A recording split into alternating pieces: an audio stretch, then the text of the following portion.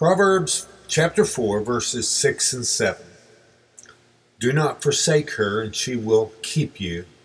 Love her, and she will guard you.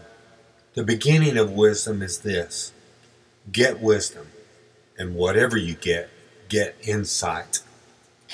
So I do love how Solomon has returned to referring to wisdom as her, which seems to polarize her opposite, which is the adulterous woman that is mentioned throughout Proverbs. And he's told us time and time again to get wisdom, right? Wisdom is important enough to keep repeating to his sons and to our children, that's for sure. But what good is it if you have wisdom and you don't know how to use it? And maybe that's why Solomon emphasizes, and whatever you get insight.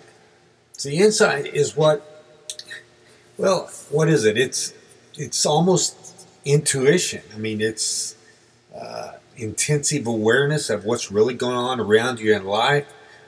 Remember, Solomon has been referring to things like prudence and understanding throughout Proverbs. It's spotting the adulterous woman before she tricks you. It's reading the people around you and noticing any red flags. It's being discerning in dealings, in relationships, in business, all kinds of things. But sure, someone may have wisdom, and they might even change the world with it. But if they don't perceive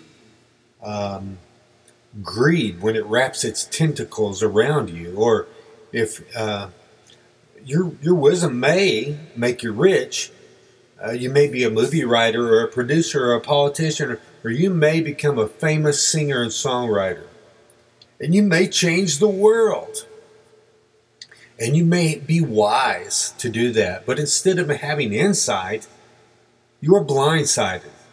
And you don't have insight, you have hindsight, and you wind up transforming a whole generation in a very bad way. And so Solomon says it's very important. Whatever you do, whatever you get insight. I think the beginning of obtaining anything worthwhile in life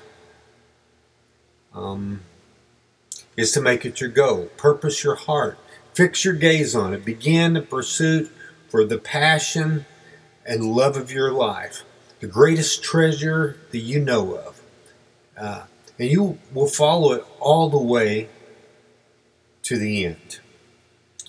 Lord, we love you, Lord, and you are our treasure that in joy we leave all for. We've left all for to follow you.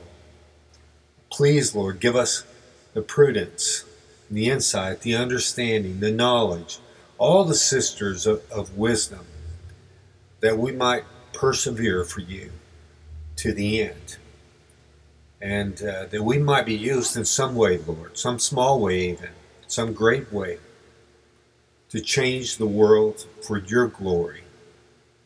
In Jesus' name, amen.